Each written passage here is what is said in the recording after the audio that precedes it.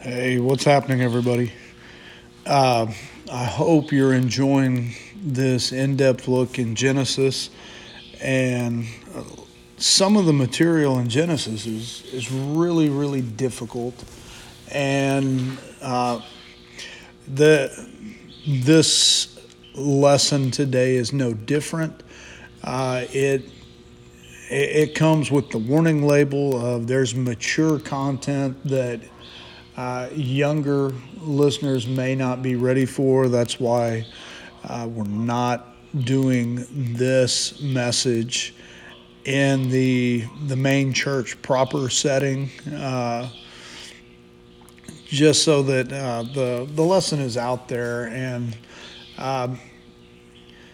and we always try and keep that in mind, that we want to be obedient to the Lord, and He over and over in Scripture tells us to be mindful and watchful and protective of the hearts and minds of children. So we're really trying to do that. We're not trying to hide or to overly shelter them from the Word of God, but we don't want to create more questions than answers. And being wise like Solomon, we don't want to awaken love or passion too soon with giving them information that maybe they're just not ready for. Having said that, we're going to be jumping off in Genesis once again, and in Genesis chapter 33 is where we're going to begin, and the title, if you will, of this lesson is that God is still working even when things aren't going the way you planned or aren't going well at all. And it would be fair to say God's still working even when things get difficult. And so many times we struggle with, why do bad things happen to good people? And that's a big struggle for us. But as we look at the Word of God today, we're going to see that something absolutely horrible is going to happen to the family of Jacob. And God is using it to keep Jacob on the path that He has for him. And that's difficult to look at sometimes, because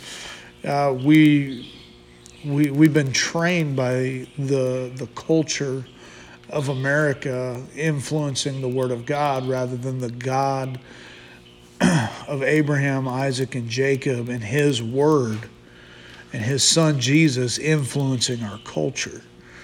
And we look at God as this big genie in a bottle that grants our every wish and makes everything good and smooth, and that's not necessarily the truth. Sometimes God allows difficult things to come into our life and uses them to lead and guide us to where He would have us be. We're going to pick up in Genesis chapter 33, and this is the reconciliation between Jacob and Esau. It begins by saying, "Then Jacob looked up and saw Esau coming with his 400 men. So he divided the children among Leah, Rachel, and his 2 servant wives. And he put the servant wives and their children at the front, Leah and her children next, and Rachel and Joseph last." Just looking at that, it's very easy to see who Jacob loved the most and valued the most, because he kept them closest to him, so that if anything went wrong, maybe at the last minute he could take what he held most dear and escape. But then it says, "Then Jacob went on ahead, and he approached his brother, and he bowed to the ground 7 times before him." A very custom greeting of humility. And then Esau ran to him and embraced him, and threw his arms around his neck and kissed him, and they both wept. Then Esau looked at the women and children and asked, "Who are these people with you?" "These are the children God has graciously given to me, your servant," Jacob replied. Then the servant wives came forward with their children and bowed before him. Next came Leah with her children, and they bowed before him. And finally, Joseph and Rachel came forward and bowed before him. "And what are all the flocks and herds I met as I came?" Esau asked. Jacob replied, "They are a gift, my lord, to ensure your friendship." "My brother, I have plenty," Esau answered. "Keep what you have for yourself." But Jacob insisted, "No, if I have found favor with you, please accept this gift from me. And what a relief to see your friendly smile. It's like seeing the face of God." Which is an interesting choice of words there by Jacob, because he wrestled with God and in the previous chapter claims to have seen the face of God and lived. And,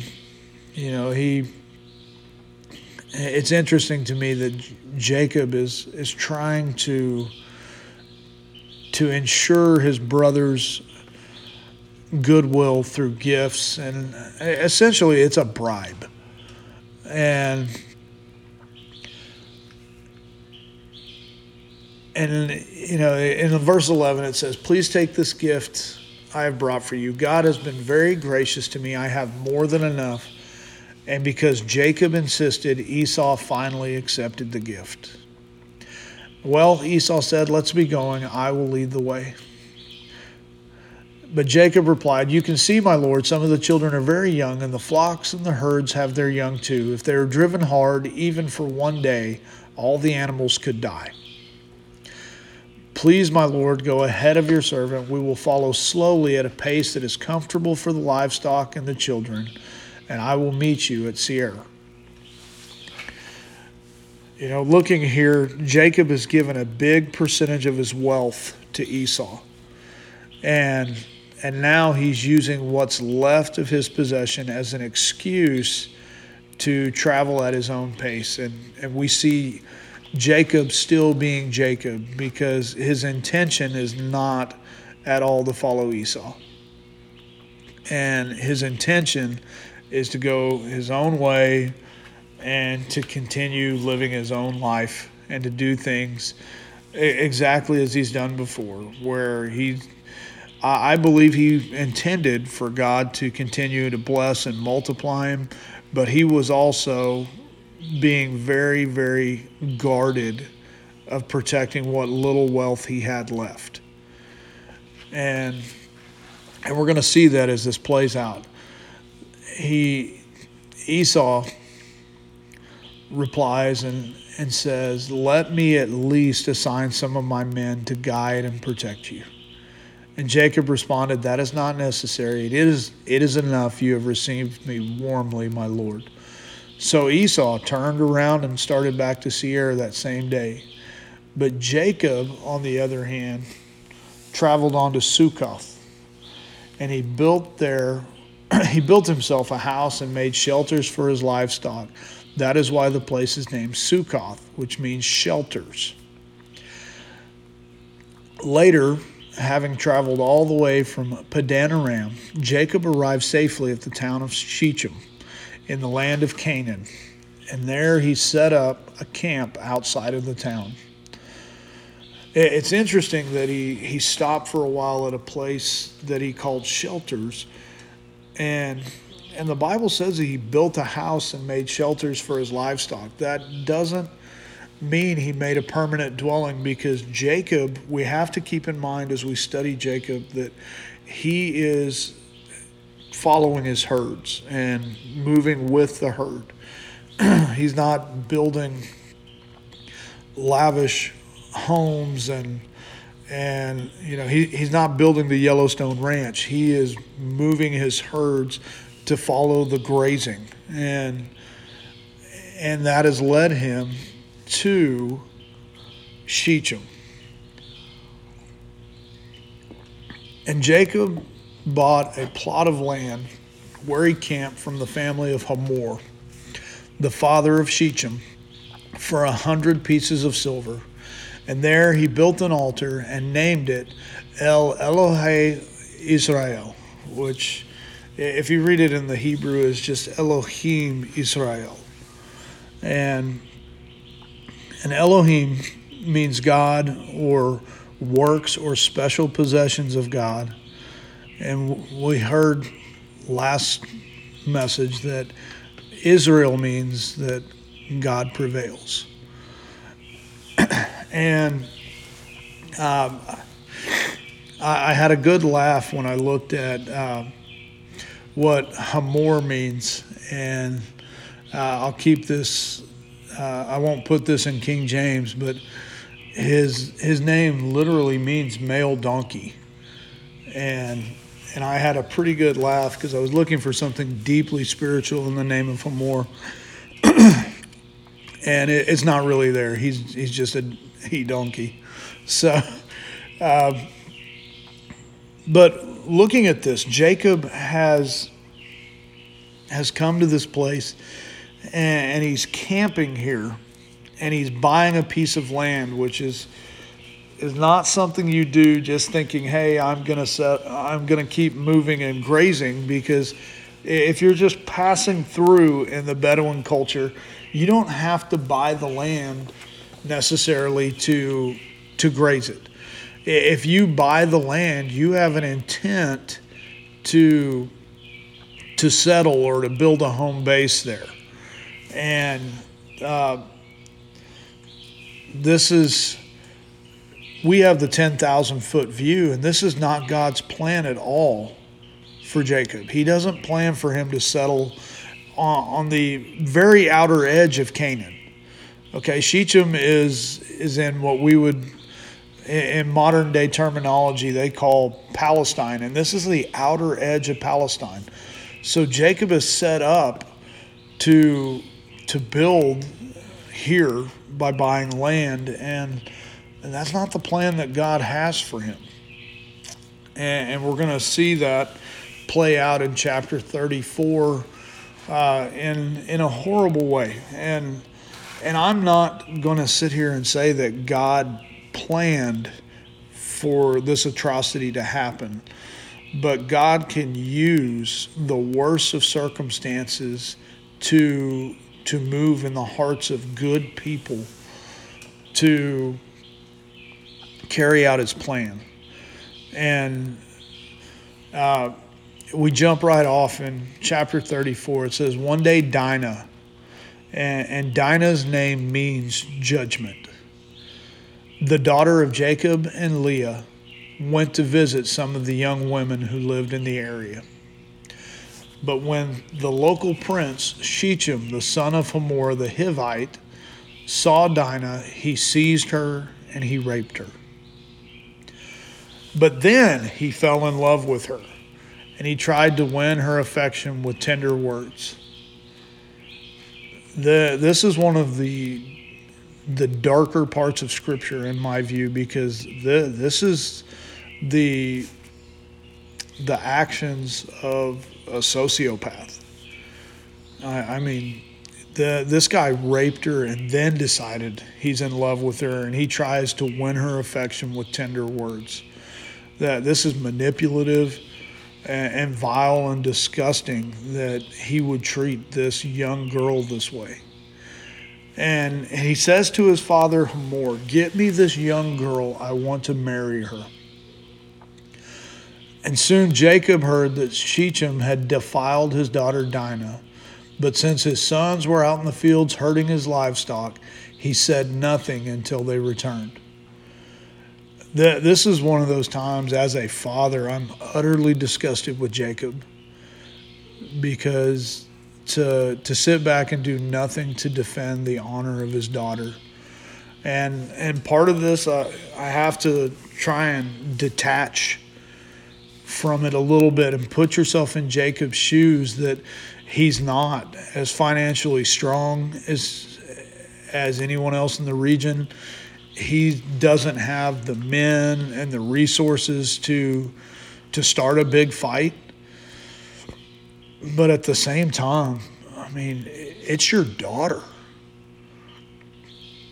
And he's not doing anything to defend her honor, and this is a hard piece of Scripture for me, because that That is not who I think I would be in that moment. And I pray I'm never in that moment. But Hamor, Shechem's father, came to discuss the matter with Jacob. And meanwhile, Jacob's sons had come in from the field, and when they heard what happened, they were shocked and furious that their sister had been raped. Shechem had done a disgraceful thing against Jacob's family, and something that should never be done. And Hamor tried to speak with Jacob and his sons. My son Shechem is truly in love with your daughter, he said. Please let him marry her. In fact, let's arrange other marriages too. Give us your daughters for our sons, and we will give you our daughters for your sons, and you may live among us. The land is open to you. Settle here and trade with us, and feel free to buy property in the area.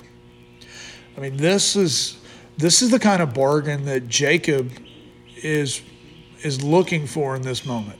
As misguided as it is, he's going to get alliances, and he's going to get economic opportunity. All of these things are being laid out on the table for him by Hamor right here. And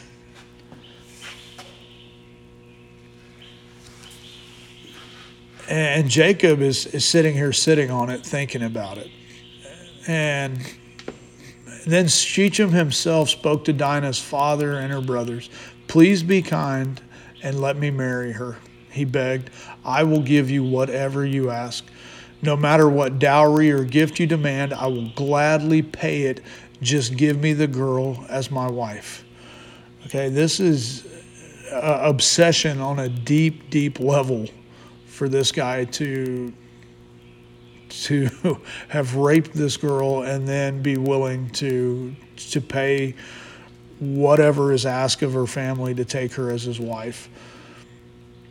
But since Shechem had defiled their sister Dinah, Jacob's sons responded deceitfully to Shechem and his father Hamor. It's interesting to me that Jacob, the trickster's sons, are going to be tricky and deceitful here. They said to them, we couldn't possibly allow this because you're not circumcised. It would be a disgrace for our sister to marry a man like you. But here's a solution. If every man among you will be circumcised like we are, then we will give you our daughters, and we will take your daughters for ourselves, and we will live among you and become one people. Now, as we've talked about before, circumcision was the mark of the covenant that Abraham's descendants carried to show their covenant relationship with God. And Jacob's sons are going to weaponize the mark of the covenant right here. And it just blows my mind because Shechem and Hamor expressed their desire to invite the descendants of Abraham into their nation. We want you to become one people with us. And I find it interesting because the one thing that set them apart as God's chosen people to this point, they're inviting Shechem and Hamor and their people into as a means of deceit. And and it's going to play out really interestingly. Shechem wasted no time acting on this request, for he wanted Jacob's daughter desperately. Shechem was a highly respected member of his family. He went with his father Hamor to present this proposal to the leaders at the town gate. These men are our friends, they said. Let's invite them to live here among us and trade freely. Look, the land is large enough to hold them. We can take their daughters as wives and let them marry ours. But they will consider staying here and becoming one people with us only if all of our men are circumcised just as they are. But if we do this, all their livestock and possessions will eventually be ours. Come, let us agree to their terms, and let them settle here among us." Are you seeing how the deceit is circling back? The idea is not so much that Shechem and Hamor want the Israelites to become one people with them, but they want to acquire all of the remaining wealth of Jacob through these alliances and through these marriages. And they're essentially trying to trap the family of Israel and do it through arranged marriages, which, we have the advantage of looking forward in Scripture, and we can see how that ultimately leads to the destruction of the kingdom for Solomon. But we're seeing it play out here as an attempted takeover, if you will, speaking in business terms. So all the men in the town council agreed with Hamor and Shechem, and every male in the town was circumcised. But 3 days later, when their wounds were still sore, 2 of Jacob's sons, Simeon and Levi, who were Dinah's full brothers, took their swords and entered the town without opposition. Then they slaughtered every male there, including Hamor and his son Shechem. They killed them with their swords and took Dinah from Shechem's house and returned to their camp.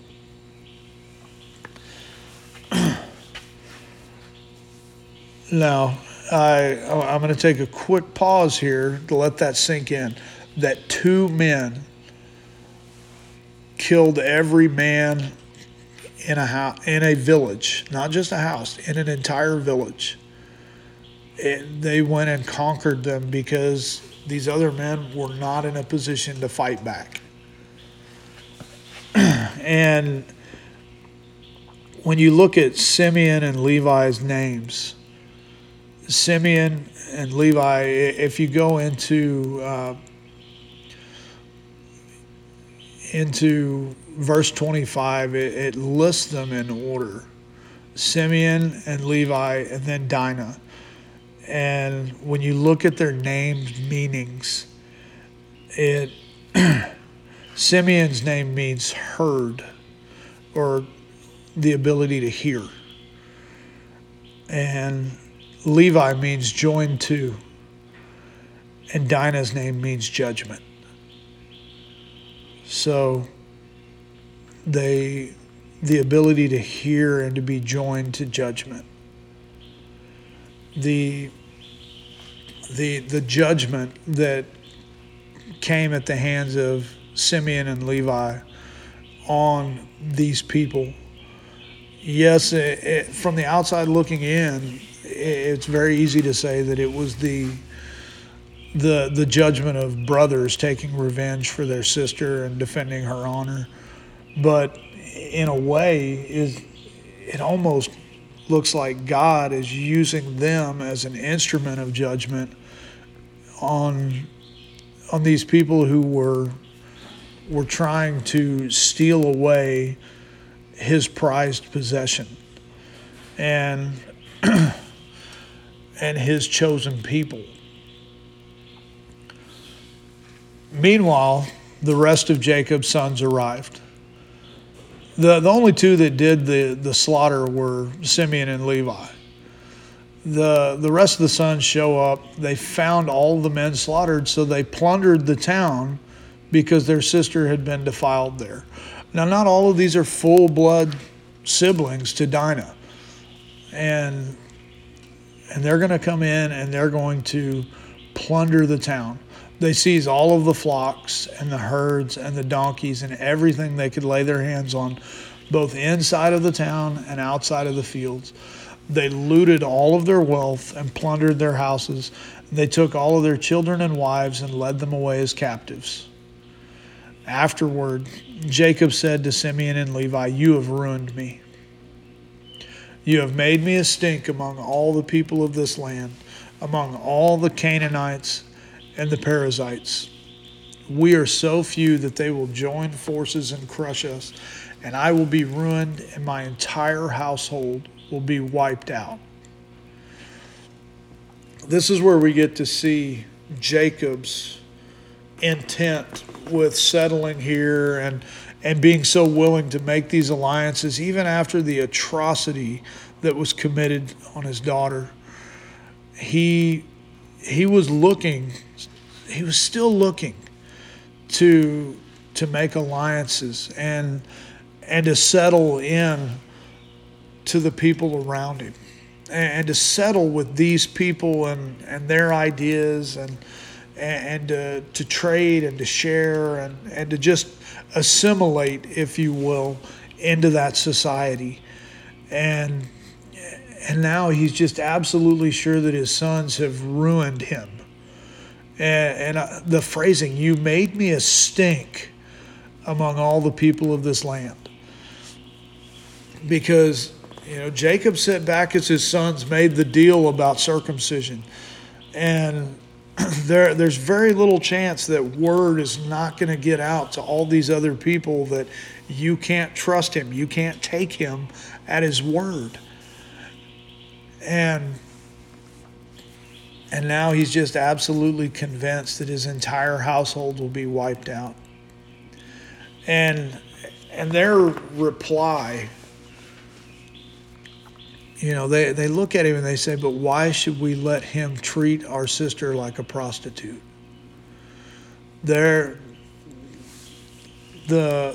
two boys are feeling vindicated, and they have no idea that in the middle of all of this mess, that God was working in the background to guarantee that Israel would not look and depend on these neighbors, would not depend on the Canaanites and the Perizzites, because what we're going to find out in the coming chapters is God's going to reaffirm his covenant that I'm going to give all of this land to you. That all these inhabitants that are in the land are not going to be your issue, and they're not going to be your source, and they're not going to be your provision, that I am. And, Jacob was still struggling with who God called him to be. And the thing is, we study the lives of Abraham and Isaac and Jacob and the upcoming study of Joseph. I love that they don't get it right all the time, and that God keeps progressively revealing himself to them and revealing parts of their character that aren't pleasing to him. Right here, we're seeing that Jacob is not pleasing God. He's trying to settle in a place that he shouldn't be settling. He's trying to rebuild and reestablish wealth in ways that God didn't intend for him to. And he's even making compromise as to being the leader of his family for the sake of building wealth and power and influence. If that's not a picture of what our world tries to do, that the world tries to tell you that you don't have enough, that you don't measure up, that you have to compromise in order to gain what this world puts its value in. Hopefully that it doesn't take something dramatic and shocking and disturbing like it did in Jacob's life for him to continue moving. I pray that we as God's people would be completely engulfed with the idea that this world is not our home, that we're just traveling through.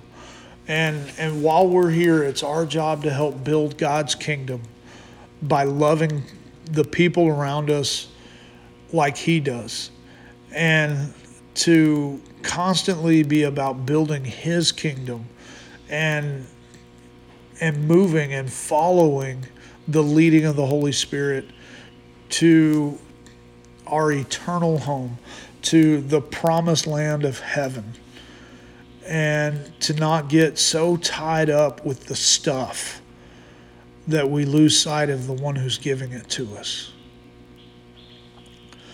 So thank you again for spending the time with us.